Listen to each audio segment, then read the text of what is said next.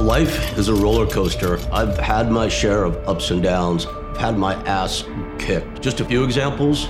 I've been shot, I've been stabbed, I've been bitten, not by my dogs, of course.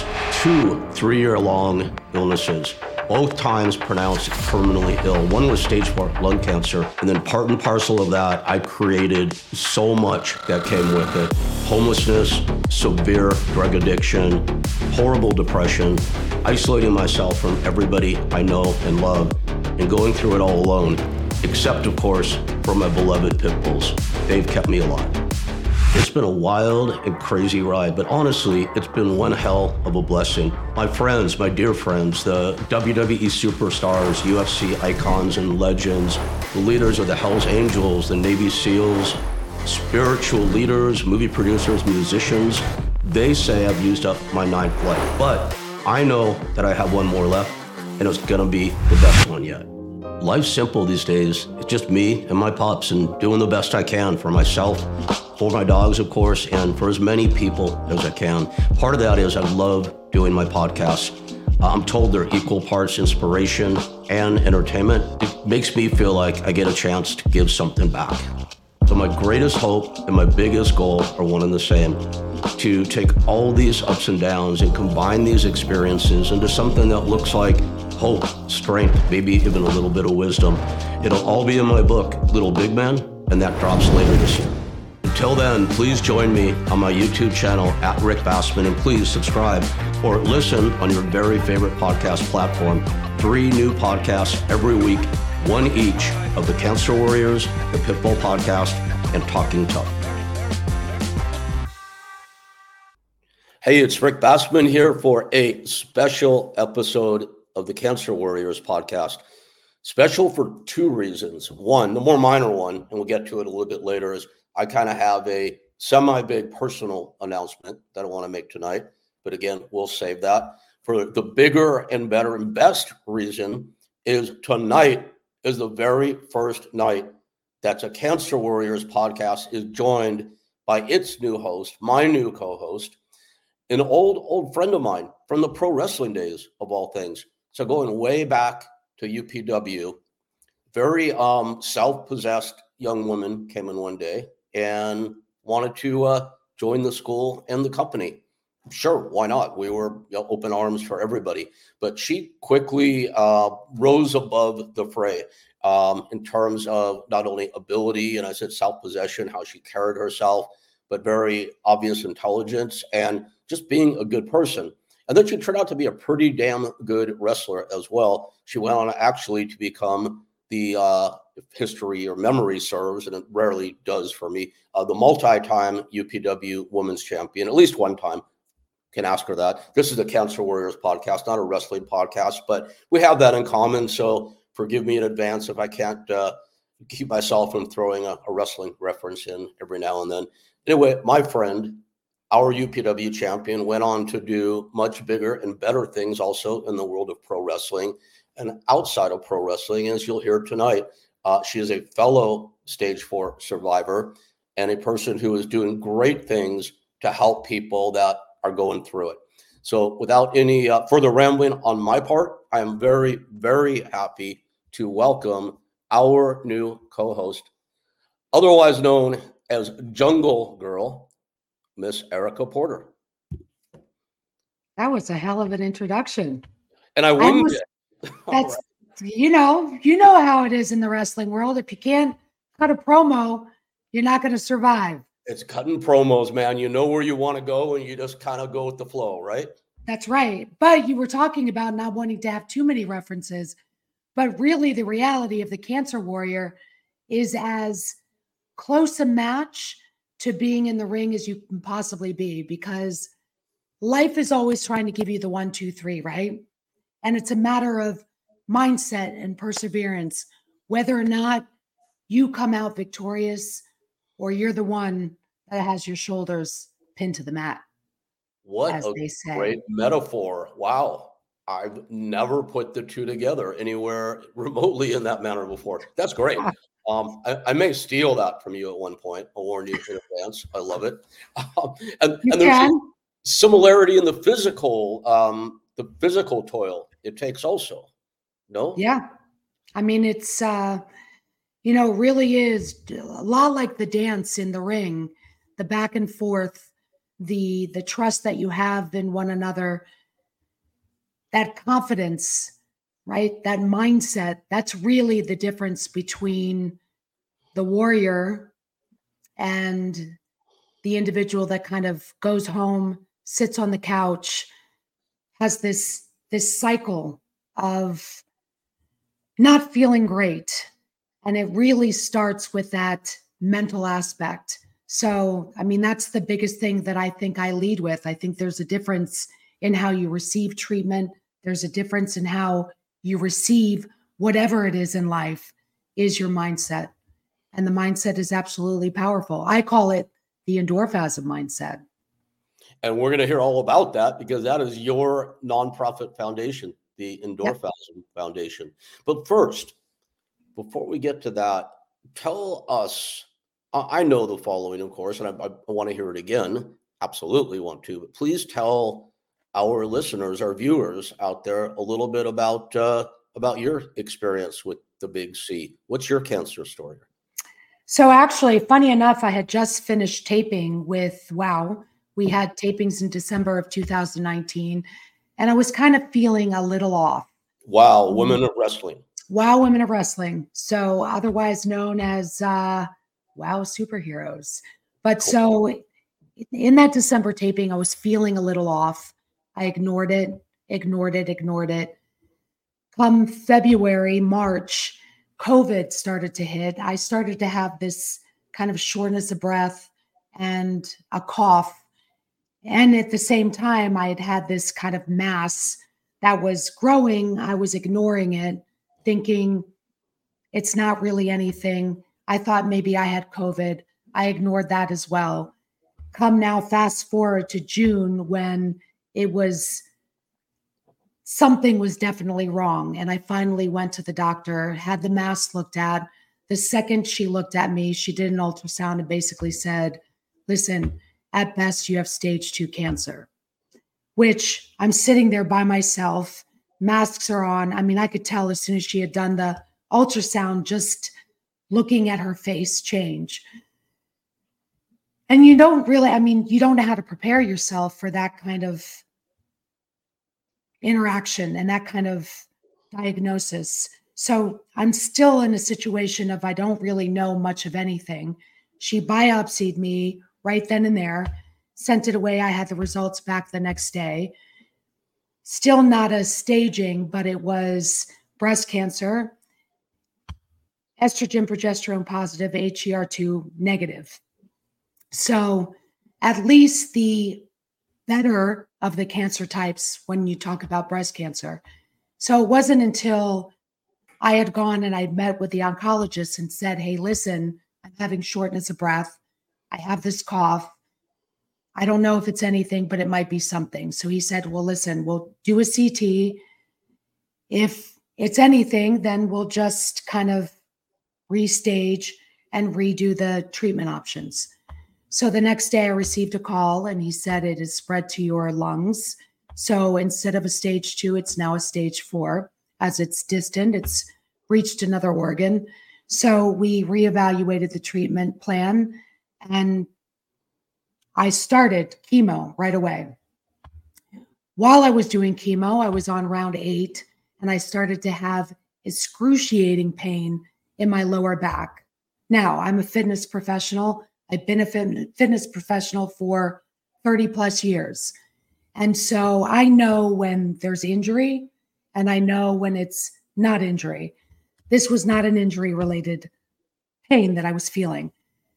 So they sent me in for a emergency MRI. So it showed that I had bone mets, which was now lesions in the bone. So now we stopped the chemotherapy. I went into radiation right away and we changed the treatment plan. So bone mets are stable, lungs stable, everything is stable. I'm now June of 2020. We're now January of 2023. I'm doing great. The last time we spoke, I was having trouble talking, but it's not related to the cancer. So it's been this ongoing laryngitis thing, which is crushing me because I like to talk a lot, but that's where I'm at. So again, I'll get back to through the diagnosis, people ask me, are you mad? Are you sad? Are you angry? What's going on? And for me, I feel here's the mindset. I feel like I have a powerful position and I have the ability as someone who is living with cancer to deliver a really powerful message. And that is the power to move through cancer. And that gets into what the Endorphasm Foundation is all about. So am I sad? No. I actually think who better than me to deliver this powerful message and to be the voice and the poster child for what the narrative should be. Cancer is part of my story, but it is not my entire story.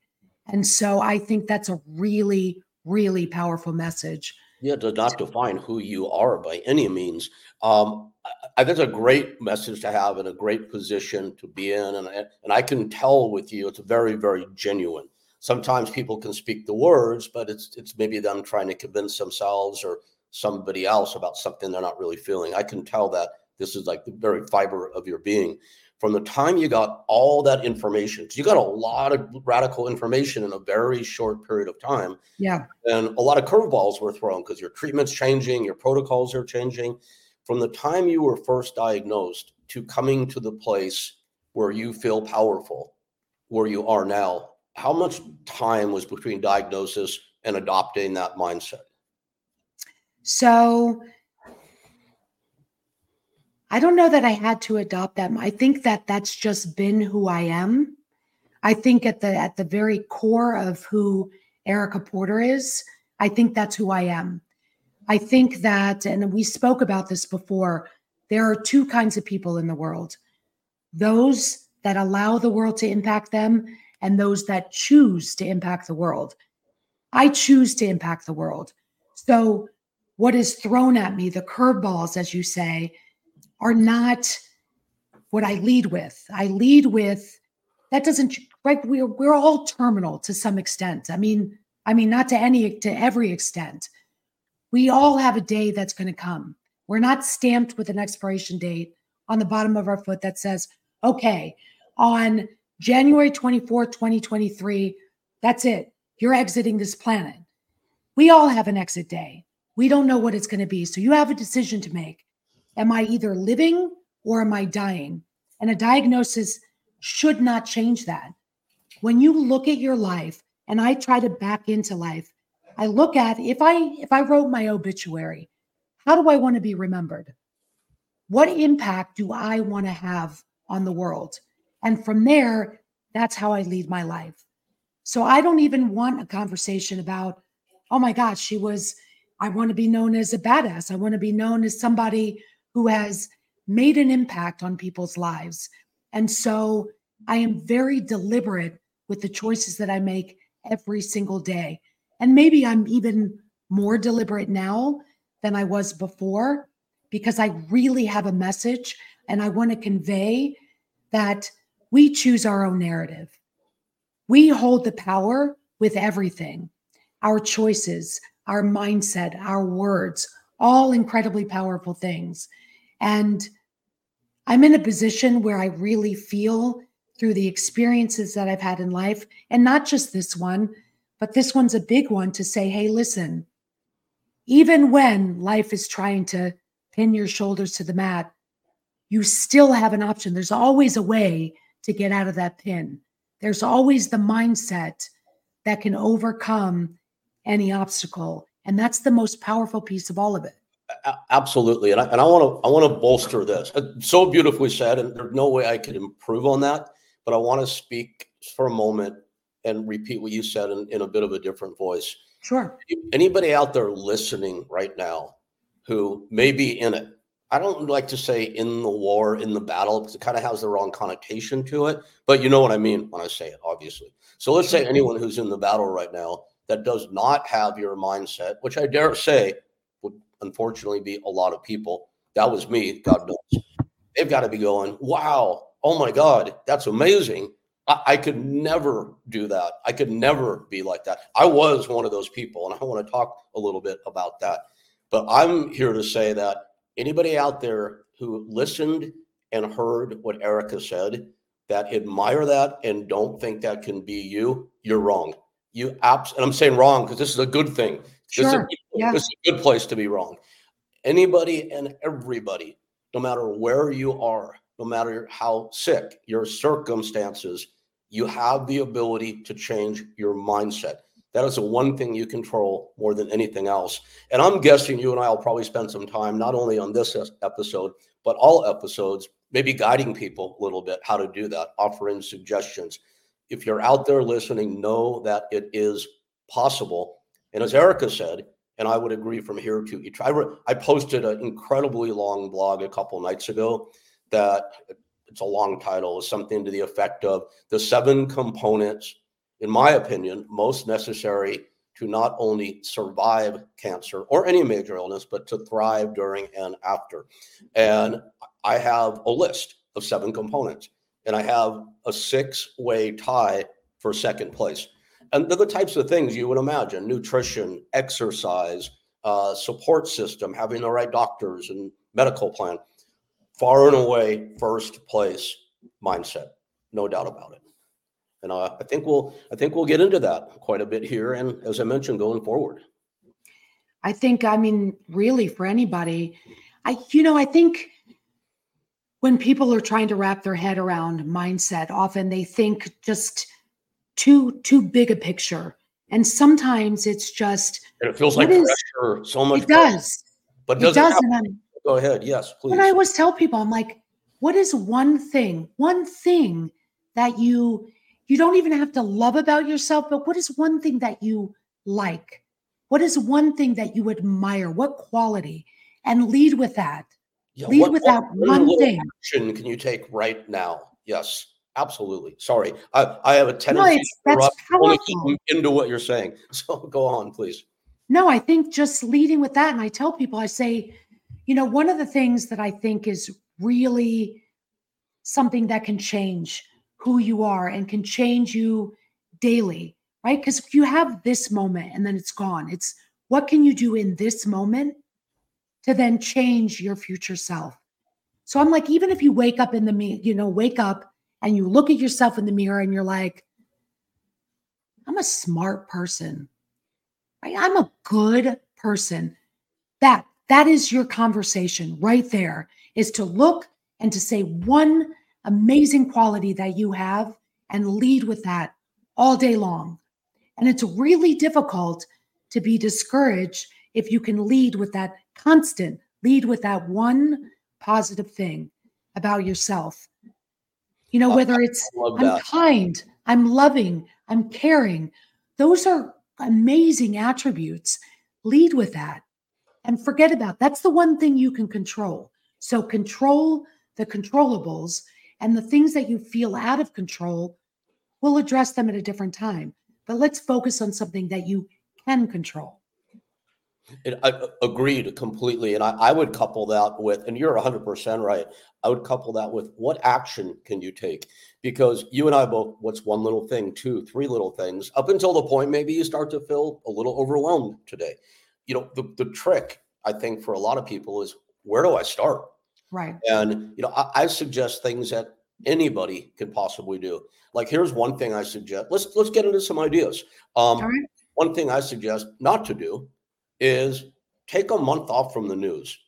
Not just CNN, not just Fox, but both of them and everything else that goes with it. I mean, there are studies, so you'll be apathetic. You won't know what's happening in the political spectrum or around the world for a month. I think we could all survive without that. There's studies about what the consumption of news and violent programming, negative programming, does to the psyche and to the brain. That's something anybody could do immediately. Well, I need to watch something. Great.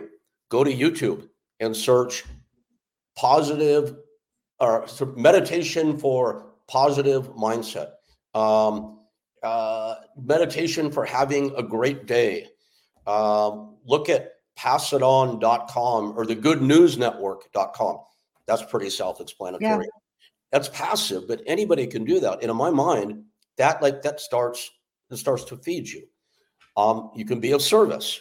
Now, again, someone that's over, like in my second life-threatening illness, because I've had a lot of these things now, as you know, twice where I was given terminal diagnosis.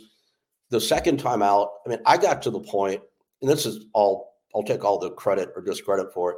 I got to the point where I was homeless, depressed, isolated, and drug addicted all at the same time, on top of the illness that I had.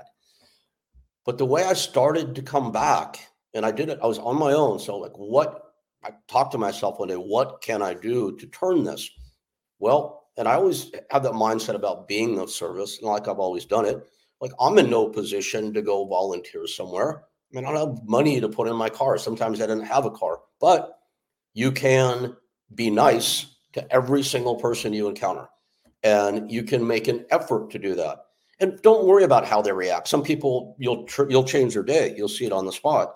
Watch how that makes you feel, and then do it and do it and do it till it starts to make you feel good. That might sound a little simplistic or a little pedestrian, but I try to come up, because I get asked a lot, what can I do? And I come up with things that anybody can do, no matter what their resources or lack of resources are at any given time. Simplicity is golden. Simplicity, I think that the problem is so many people try to complicate it, right? It really is simplistic. It really is as simple as making somebody feel warmth, and then that's reciprocated. And by the way, that changes the world.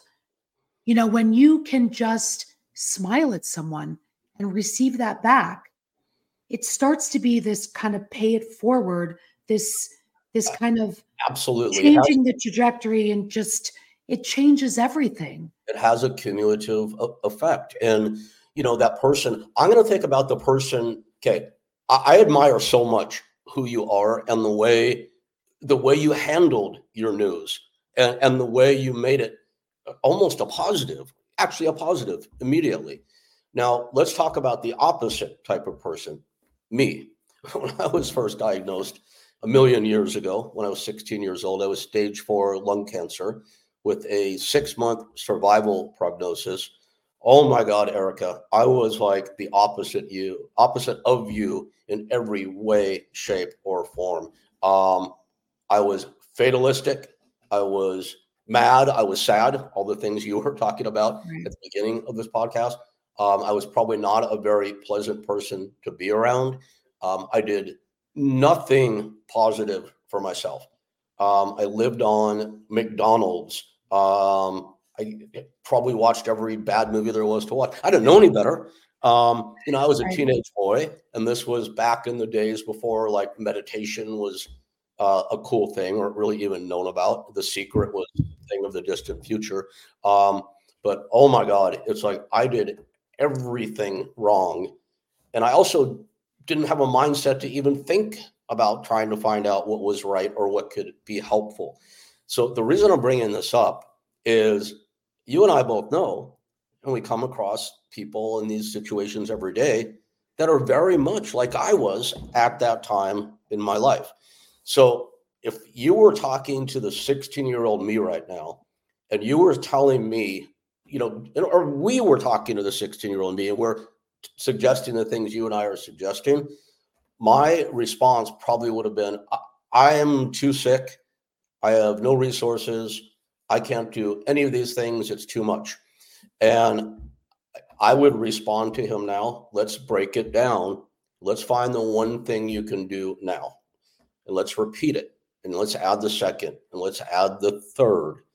And one of my 7 ingredients or components is having an advocate also, if you're so lucky to have that. That's not something we can control. If you need to, you have to self-advocate for yourself. Right. Find 1 or 2 things that work. Anybody out there listening that was like the 16-year-old me, you can turn it. I 100% not only believe that, I've seen it happen time and again. Yeah, I mean, you can turn it. I think that a really kind of great analogy to put that kind of to really feel and to see what that is if you had a backpack on And for every negative self thought, word, just all the negativity, and you put a brick every time you had a negative thought, every time you did something that probably was not the best choice, and you added brick, brick, brick, very quickly you're going to find yourself pinned to the floor. But that doesn't mean you have to stay there. So sometimes, I mean, you're not always going to take all the bricks out at once, but you can remove one at a time. And that's whether that's finding a mentor and listening. And I think that what I would tell a lot of young people, and what I would tell even people who are older, struggling, feeling that anger and not really knowing where to start, is just to say, brick by brick, one brick at a time. And sometimes, we take 2 steps forward and we take 1 step back. But guess what? We're still 1 step further ahead than we were when we started. So then it might be 3 steps and 2 steps back, but you're still ahead. So it's to remember that, I think, giving yourself grace too, to say, listen, Absolutely. I might wake up days and I might be like, I mean, that just might be where I'm at. But then I'll bet you can turn it pretty quickly, though. You can turn it pretty quickly. There's a methodology that we can suggest to help people do that too. But go ahead, please. Yes. But that's really, I mean, just thinking about, okay, if I carried this life backpack and I really controlled whether or not it was going to weigh me down or not, do I choose to take a brick out? Do I choose to empower myself and to also give myself grace when I fall short that particular day? To remember that every single day is an opportunity to move forward. Every day, every moment, we have choices, and that it's not, and everything is cumulative. So it's not like I make one bad choice and all is lost. It's, okay, I made a choice that maybe doesn't move me in the direction of what I want. But sometimes I really feel it's important, because you were talking about what's actionable, is to really put down, what do I really want for myself? What do I truly desire? And there's 3 steps. It's desire, action, focus. What do I truly desire? Define it, say it out loud, write it on paper, whether that's, I want to have a more positive attitude. What are the actions that are necessary to get it? Write them down. Like, write, what do I need to do in order to achieve that? And then the focus is where most people kind of lose it. The focus is, even when I don't feel like doing it, I do it anyway. It's like exercising a muscle in the gym. Yes. Absolutely. What I want is the most important thing. But to remember that even in that process, we have to think of ourselves like children, right? Nobody came out of the womb like sprinting and getting it. We learned, we fell. And hopefully you had a parent that was like, you can get back up, take steps again. To remember, we are going to fall. But that's part of the beauty of being human. It's like you said, learning. Steps forward and steps back. I wrote in my book a few years ago, I remember this day well, I was writing about steps backwards and forwards. And at that time, my poor me list, homeless, depressed, drug addicted, and in pain, all that.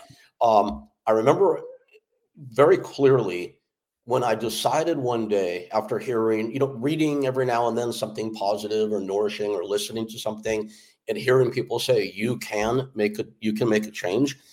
I didn't have my mind on how I could do that, but I chose to believe it was possible.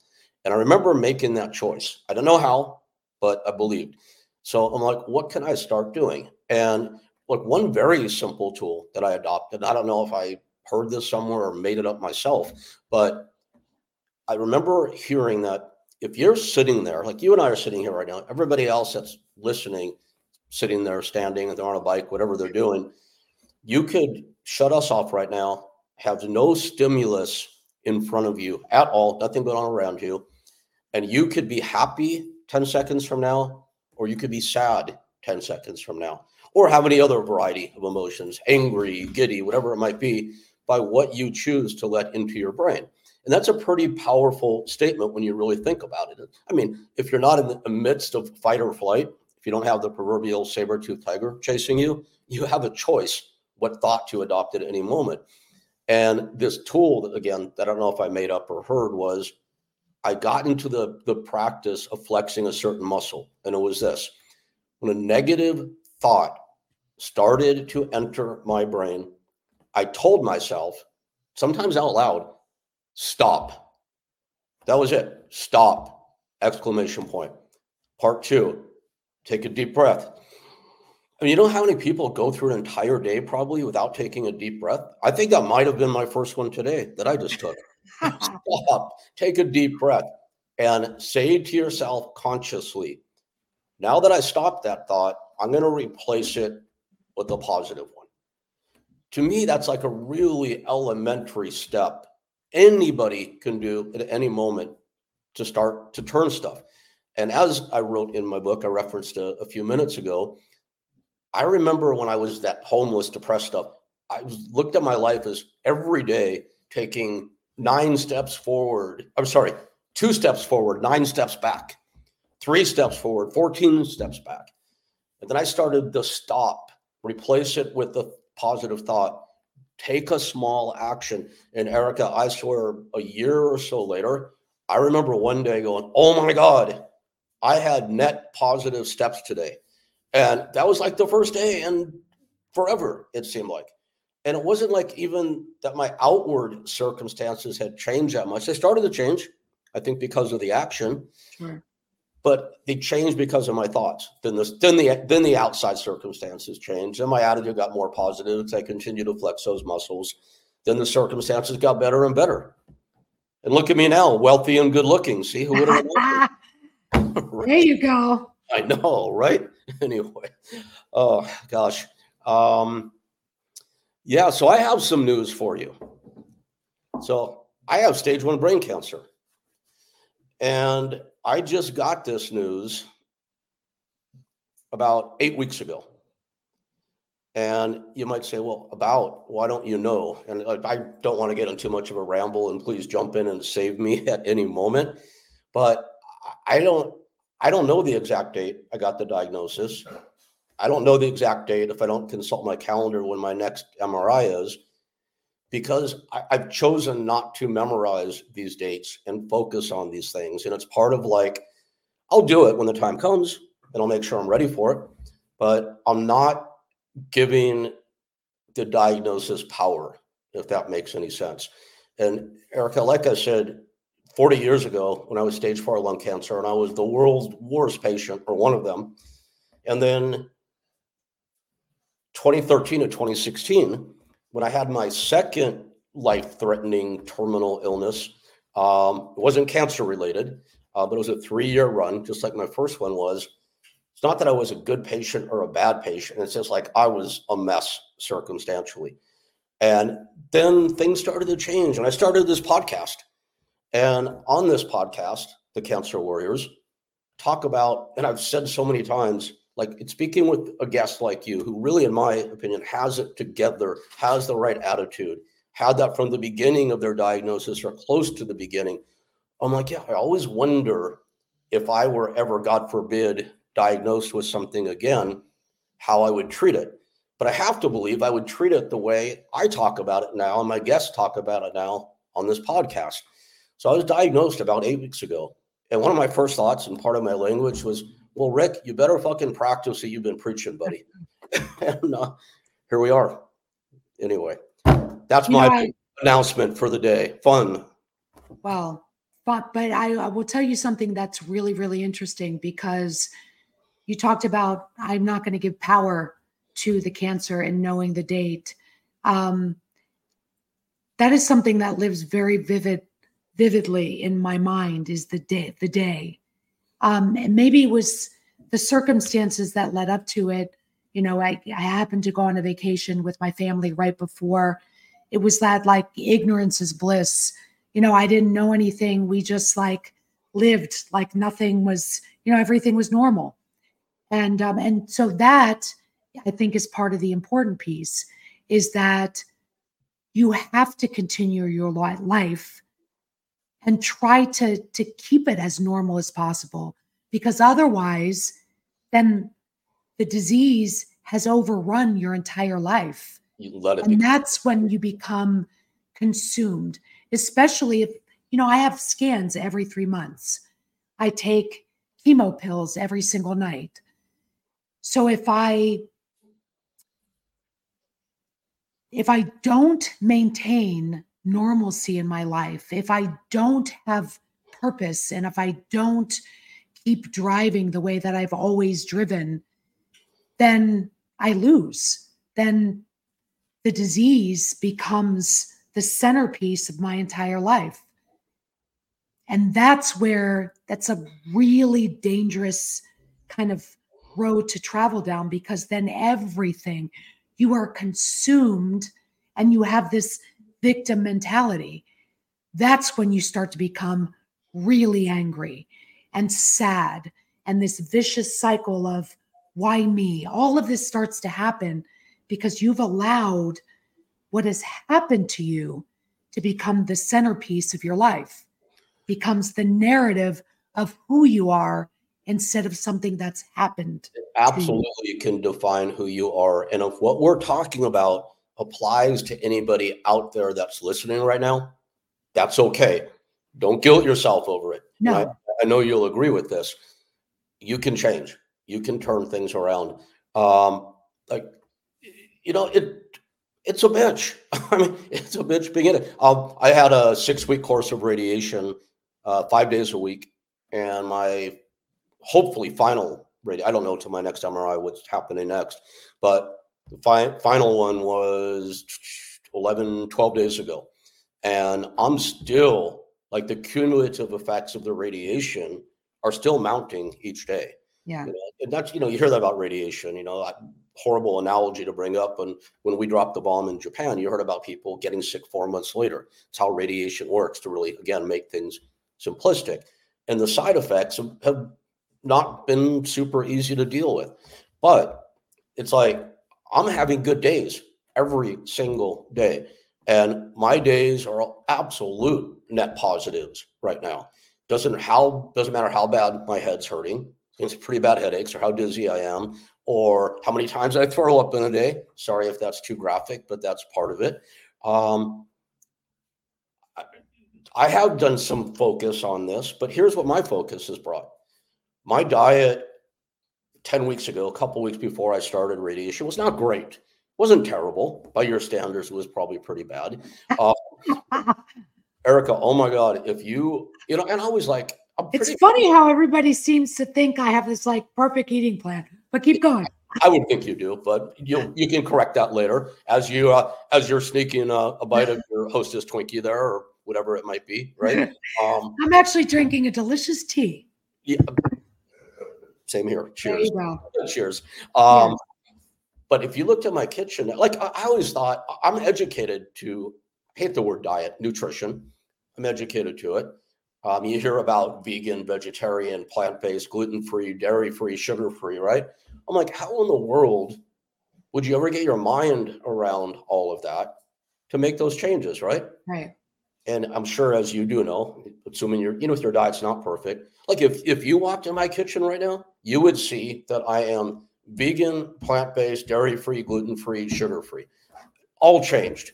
So, and I can feel the difference.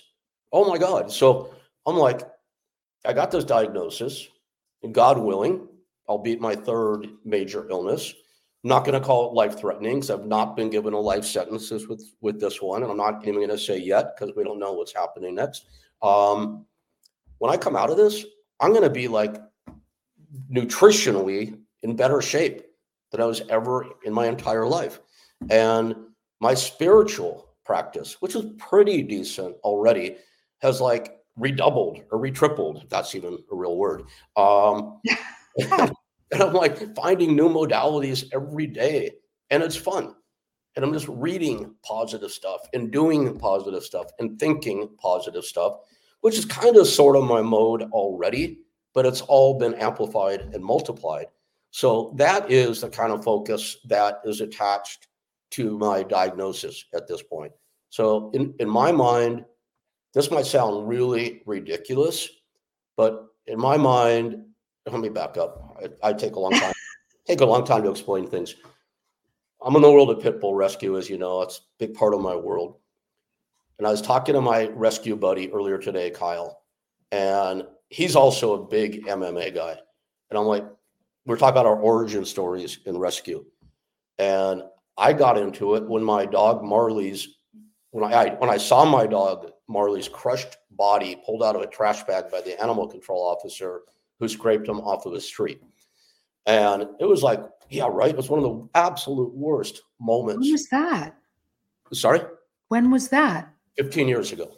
Wow. So like I told Kyle today, because we were philosophizing with each other, us two like tough rescue guys. And I'm like, dude, if you were standing there at that moment and you said, when Marley's body was pulled out of that bag, you said, Rick, this is happening for a reason. Something good's going to come out of this. I'm like, Kyle, I would have kicked you right in your fucking head. Pardon my language, and I will cuss. But that's it makes right. So will I. right. It makes the point, right? And I'm talking to him today going, dude, I miss Marley. I'm sorry that ever happened. I feel like I let him down. But if that hadn't happened, I wouldn't have my 5 beautiful pit bull babies around me right now. I would not have my own nonprofit foundation, the Bully Dog Rescue Coalition. I wouldn't have met all these people who have become friends and mentors and students. I would have had a hand in saving thousands of pit bull type dogs over the years and finding my greatest passion in life. Well, the point of all this is it's like, I got diagnosed with brain cancer. People might go, oh my God. I'm like, it took me about a minute to go, okay, I'm not psyched about this, but what good can come out of this? And I'm already finding it. And it's, I have to say, I'm pretty proud of myself. It's pretty awesome. I'm proud of you too, Rick. Thank you. Appreciate that. I think that there are always silver linings, you know, but you have to be willing to see them, you know. So I think opening your eyes and opening your heart is an important part of life, because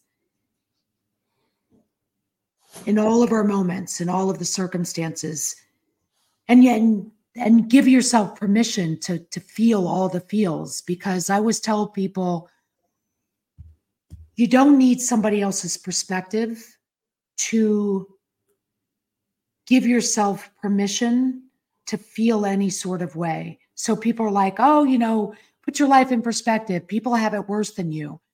I'm not living their life. I'm living my life. And so it's not always highs. So you have to give yourself the permission to feel the lows and to honor and respect that. But then you have to, if you're going to have a pity party, give yourself a period of time and say, okay, that's it. After this period of time, that's it. So whether it's you got to have a good cry, or, you know, if there's something that you do that can kind of just be in that moment, let it suck for a second, and then you got to snap out of it, because you don't want to live in that space. But you have to honor that our pain is what it is. Our sorrow, all of those things are relative to each and every one of us. Your pain is going to be different than mine. And so honor all the feels, but then be open in both mind, body, and spirit to what's possible and the silver lining in things. I would wholeheartedly agree with everything you said. And I mean, there's no debate. It's truth. It's gospel. What can somebody do after they've given themselves permission to be in the pity party? I'm always about what's like a very palpable thing someone can do. I remember a pro wrestling friend of mine, pro wrestling reference, Juan Thompson, You wouldn't have heard of him. He didn't go too Yeah. far in business, but great guy. He goes, something my mom has taught me when I was growing up. If I wake up not feeling good and I start to get sad or get depressed, I'm like, okay, I recognize this now. Ready, one, on the count of three, put your feet on the floor, stand up as tall as you can, put your arms up like that, throw your head back and smile.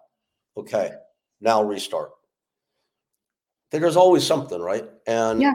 I think if we give ourselves these little tools, whatever works for us, we've all heard the term setting ourselves up for failure. It's so easy once you start to do it to set yourself up for success. Yeah. And you do, and it's a practice, right? Setting yourself up for success is not just something that happens. It is a practice. It is incredibly mindful and purposeful and deliberate. And I don't think if you talk to any person, and success is different for everybody, right? But each person in their level of success, it has been very deliberate and it has been mindful. And so you have to do that. It's, we were talking about simple things that you can do sometimes, chat, listening to a podcast, something that kind of can change that mindset. And sometimes I will tell you, even when you are not in the mood to kind of absorb that, comedy, something that will make you laugh. Just even if you take 15 minutes and listen to some kind of comedy that you really like, I beg people when they're just laughing hysterically to try to be sad. It's really hard. That's great advice. It's really hard. I love that advice. And it's so true. And even if it's, if you can't concentrate, have it on in the background. I mean, Right. Anything. It's like, here's another one. When you go to sleep at night, I want to challenge everybody to do this for a night or a week or forever would be better. Turn off the ringer on your phone. I mean, unless you're on call for something you have to be on call for. Right. Turn your ringer off. Put your phone on airplane mode. Turn your Wi-Fi off. First of all, let's not even get caught up in the science of what the waves are supposed to do in our brain when the cell phone's close to us. There's something in the back of our head that keeps us on edge or on pins and needles, wondering what text message or email or however we do our communication, Snapchat, Facebook, in my case, MySpace, whatever you do. Did you just say you use MySpace? I was being facetious. Okay. I wanted to see if you were paying attention to my endless rambles here. And you were. Thank you. But that was a test. I got it. I mean, turn all that shit off, and it frees your brain. And before you turn everything off, find that comedy that makes you laugh hysterically, audio. Find a super I don't know if you're religious. Download something from a Christian, Joel Osteen. I don't know if you like a good dose of rah-rah. Download Tony Robbins. Whoever your choice is, right? Sure. I'm not endorsing either or talking negatively about it. Whatever your choice is. Listen to the Cancer Warrior podcast. Listen to that. Yes. But download it. That way you don't rely on your Wi-Fi connection for it. And when you get to bed, hit play. And if you fall asleep, great. It's entering your brain.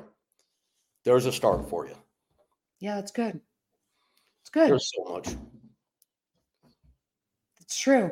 Well, the sad thing is, I think that, speaking of kind of social media and that kind of thing, I think I'm so torn when it comes to social media. I understand the amazing benefits it can have, but it also is destructive. When I think it's really dangerous to pretend like that's reality. And it's okay to get lost, like to watch little reels and funny family. There's great dog and cat videos and things that make you smile. But I think when you go on to anything And if it negatively impacts you in some way, get rid of it. Get rid of it. You're preaching to the choir, my friend, and without getting into the politics of it, because I hate politics and I don't do politics. And the fact that, in my political opinion, the internet is the most evil invention in the history of mankind. Apart from that, it's social media is no different than what books you choose to read, or what music you choose to listen to, or what shows you choose to watch. You said there's great dog and cat stuff on there. It's no different than the food you choose to eat. Are you eating vegan, plant-based stuff like me, or Twinkies and ho-hos like you? Right? It's like it's all just based on your choice of what you expose yourself to, I think. And if you have the discipline to go onto Facebook and Snapchat and MySpace or whatever else is out there and read and look at dog and cat stuff all day Rick, long. I don't think MySpace even exists anymore. I don't think it does either. I don't. Hey, I'm old, so I like to make archaic references. We're not that far apart in age. How many friends do you have on MySpace, Erica? I don't even have what? Anyway, yeah. If you have the discipline to log on to all the social platforms and stay with cool, positive, fun, uplifting stuff, go for it. The problem, I think the human condition and algorithms, unfortunately, point us in a direction on social that is like watching a violent TV show. It's not a whole lot different. So anyway, that's my comment on that, all politics aside. I agree. Stay away from it. Which is why right when we finish this, I have to go post on all our platforms to watch the next episode of the Cancer Warriors podcast. But that's different. This is good information. It's, absolutely. This is feeding the mind in a very positive way. Good conversation, actionable items, things that people can do, and hopefully make an impact. I mean, really, ideally, that's the goal here, more than anything. Absolutely. And speaking of actionable things people can do, on my list of 7 things, in any case, one is, I just call it move. And that's physical fitness, exercise. So as part of your superhero introduction story or origin story, since this is your first episode as co-host here, let's let the audience know about your foundation, Endorphasm. And please do. What in the world is an endorphasm? So I'm glad you asked. So endorphasm is, I'm going to start with the story. I struggled a lot with just kind of my place physically in the world. I was in the health and fitness profession, and so much of it, especially in the late 80s, early 90s, was, and it still is. I mean, when we talk about fitness professionals, a lot of times our expectation is that they look a certain way. I happened to take a class. I was 24 years old, took a group fitness class from this ex-Navy SEAL guy at the Gold's Gym in where was it? In Manhattan Beach, California. This guy was no joke. So I walked in thinking, like, I'm in pretty good shape. I have never in my life felt just this overwhelming sense of, holy shit, my body just did that. It was the first time as a young adult woman that I didn't think about what I looked like. I didn't think about what I had to cook. I didn't think about anything other than what my body had just done. There was a feeling, I was overwhelmed by this feeling of, I feel like an absolute badass. Everything that I think fitness and movement really is, it's about connecting to a feeling. So I went home and I told Carlo, who was my boyfriend at the time, now my life partner forever, I said, dude, I don't know what the hell I just experienced, but whatever that was, I want to feel that every day for the rest of my life. And not only that, now my personal training That's not my focus. I want people to feel what I felt that day. And I just kept going on and on and on about I felt this thing and I felt like a badass and I felt like, and I just kept going back to this feeling. So we were driving to Big Bear. I was going to go snowboarding for the first time. And I said, an endorphasm. He's like, what? I said, an endorphasm. What? An endorphasm. That's what I felt in that class that day. All the diarrhea of the mouth, like everything that was coming out of my mouth. That was the one word that captivated what I felt in that moment. So we defined it as the moment during movement that you feel all things are possible. And that changed my life, that moment. Love that. And that became my mission, is to change the narrative of what movement is supposed to be. It's not about, I do this and I look like this, because that's fleeting. There's one quote that I think is incredibly powerful, and that is, if the world was blind, who would you impress? And so I lead my life that way. Yes. Do I feel like I look great? Yes. But more importantly, I feel amazing. And that's the ability to connect with movement and how it can change you. So movement is not just powerful in how it changes the body, it's powerful in how it changes the mind. When you connect to what the body is capable of doing, which, by the way, the human body was designed to move. When we stop moving, we die. I mean, we were built to move. And when you have that connection, it changes how you operate on a daily basis. It changes your mindset.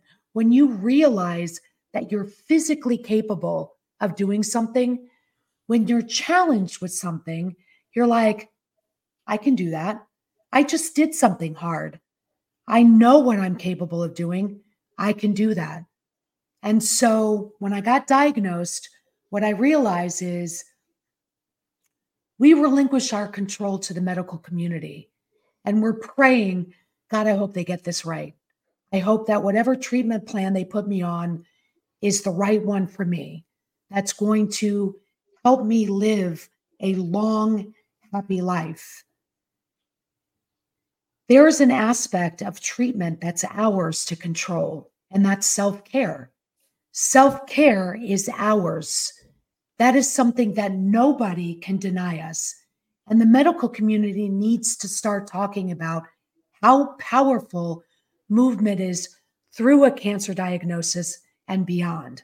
So I founded the Endorphasm Foundation to empower individuals diagnosed with cancer to move through cancer and beyond, because it doesn't just change your physical well-being, it changes that mental, that emotional well-being. So the individual that wants to come home and goes through treatment and curl up in a ball, and that becomes their narrative, and they're tired and they don't feel like doing anything, and they get this victim mentality.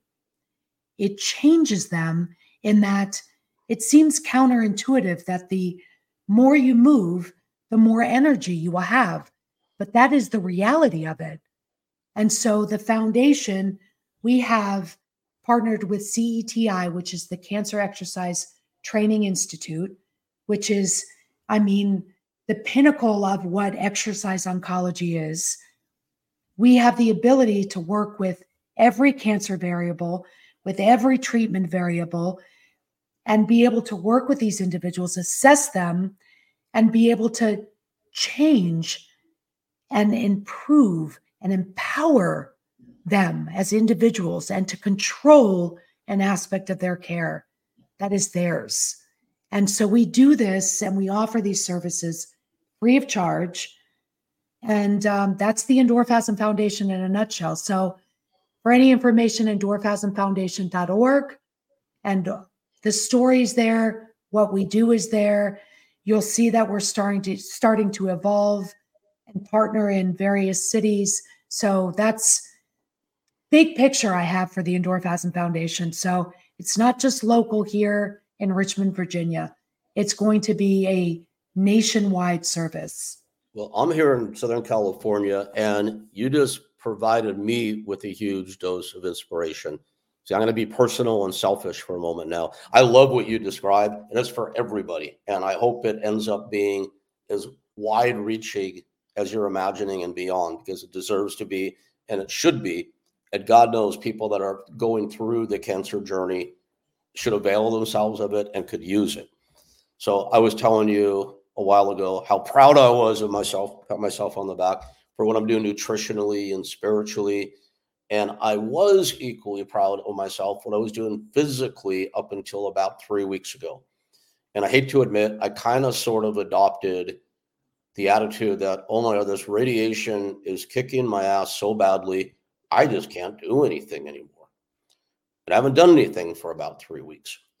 And I know that's not true. I know what's not true is that me telling myself I can't do anything. Right. You could do something, right? Yep. So for people that are in that mindset that I just described to you, how do you get somebody started? You have to start. And sometimes that's just baby steps. Sometimes that's just saying, okay, listen, you probably still have to run errands. And so I tell people, I'm like, if you can, as long as there's not a balance issue, as long as you're capable, is to maybe, if you have to go to the grocery store, park as far away as you can. And just those additional few steps into the grocery store and to do what you're doing makes a difference. It makes a difference. And movement is cumulative. So it's not like you have to think of, I've got to do 60 minutes. Otherwise it's worth, otherwise I might as well not do it. That's really not the case. So it's something where take breaks throughout the day. Get up, go outside if you're able to go outside. Walk to your mailbox if you're able to do that. Try to keep your life as normal as you possibly can. Run your errands, do those things. As long as you're capable, park a little bit further away. Ask a friend to go for a walk. If you have an animal, having a pet is something that's really powerful because they force you to stay on a certain routine. My Take dog the dogs outside. yours, because I have to get up and feed them twice a day. Yes, absolutely. Those little things. And I think honor that, right? So appreciate even if it's just parking a little bit further away and it's 5 minutes, that is something. And you should embrace and you should honor that.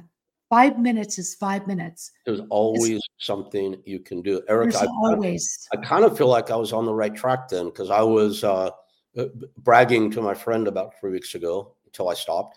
I'm like, I'm working out like 10 times a day. And they're like, well, how's that even possible? I go, because, normally I could do 50 push-ups, no problem, right? Right. It started to decrease. I'm like, one workout was 20 push-ups. Then another workout is I grab my 10-pound dumbbells.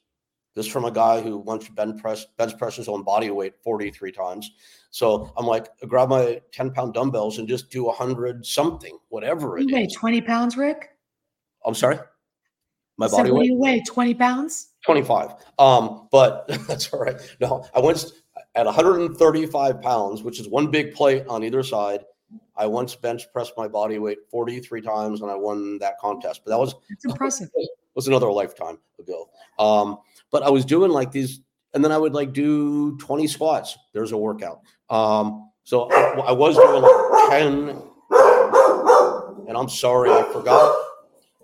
Every podcast I do, I usually remember to say at one point during the podcast, we're going to be interrupted by an explosion of 5 pit bulls barking. I forgot to say it today, but here's the barking. So that's part of my blessing, are my 5 beautiful pit bulls. That's their affirmation saying, hey, Rick, guess what? You could probably do 5 push-ups. You got to get up from your seat, right? I'm like, anytime anybody is seated, when you go to standing, that's a squat. So do that 10 times. Get up and down from your chair 10 times. There are things that people can do every single day without overwhelming themselves, without having to say, oh my God, I got to do 60 minutes. 5 minutes is cool. That's great. 5 minutes today might become 7 minutes tomorrow, might become 10 minutes the next day, might become 30, 40, whatever it is. Just now, what can you do right now? Forget about what you're going to do tomorrow.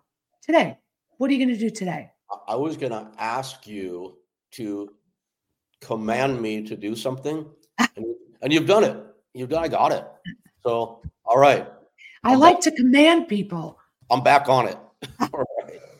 Cool. Yeah, you got to dude, you got to do it. Done. Nobody's going to do it for you. It's happening. And guess what? You're going to feel amazing when you do. You really will. Either that, or I'll run straight to the bathroom and vomit for the 9th time today. But that's okay, because at least I've done my 10 squats, and that's good. That's all good.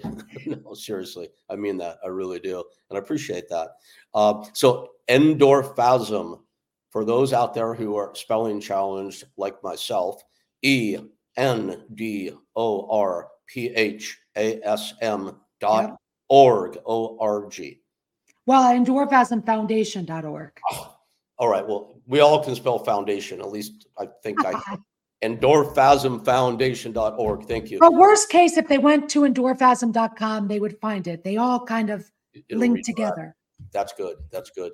So, Erica, I'm so glad that we have joined up for this. We've got some cool guests coming up soon, and a very special live podcast with an all-star panel.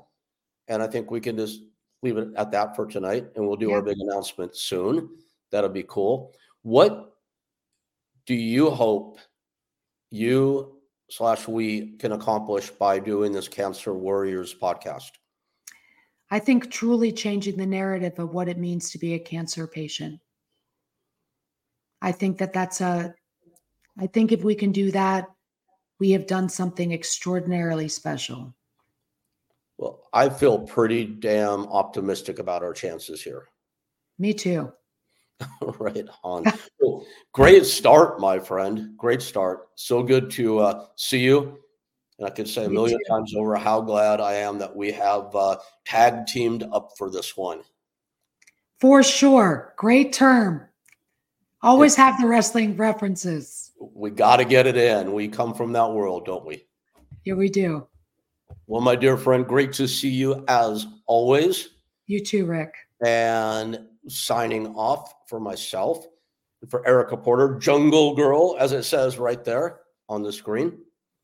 Episode, let's call this 2.1 of the Cancer Warriors podcast. It's a new day, a new beginning, onwards and upwards, and can't wait to see you next week.